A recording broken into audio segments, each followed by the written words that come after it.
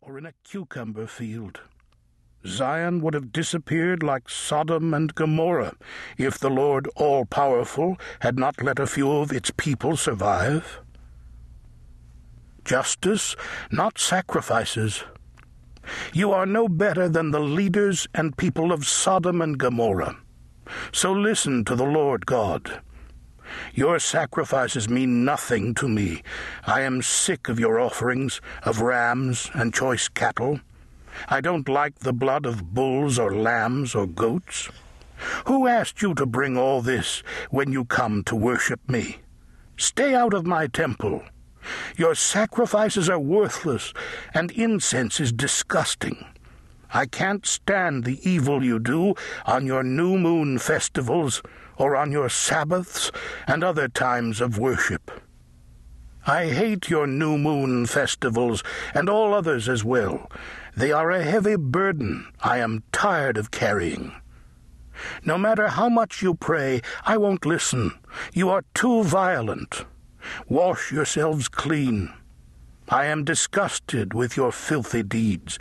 Stop doing wrong and learn to live right. See that justice is done. Defend widows and orphans, and help those in need. An invitation from the Lord. I, the Lord, invite you to come and talk it over. Your sins are scarlet red, but they will be whiter than snow or wool if you willingly obey me. The best crops in the land will be yours, but if you turn against me, your enemies will kill you. I, the Lord, have spoken. The Lord condemns Jerusalem.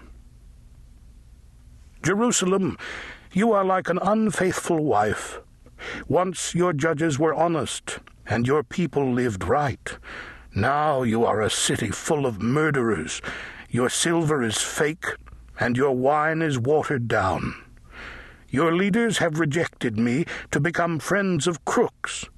Your rulers are looking for gifts and bribes. Widows and orphans never get a fair trial.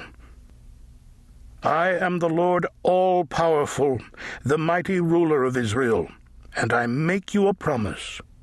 You are now my enemy, and I will show my anger by taking revenge on you. I will punish you terribly and burn away everything that makes you unfit to worship me. Jerusalem, I will choose judges and advisers like those you had before. Your new name will be Justice and Faithfulness. The Lord will save Jerusalem. Jerusalem, you will be saved by showing justice. Zion's people who turn to me will be saved by doing right. But those rebellious sinners who turn against me, the Lord, will all disappear. You will be made ashamed of those groves of trees where you worshipped idols. You will be like a grove of trees dying in a drought. Your strongest leaders will be like dry wood set on fire by their idols. No one will be able to help as they all go up in flames.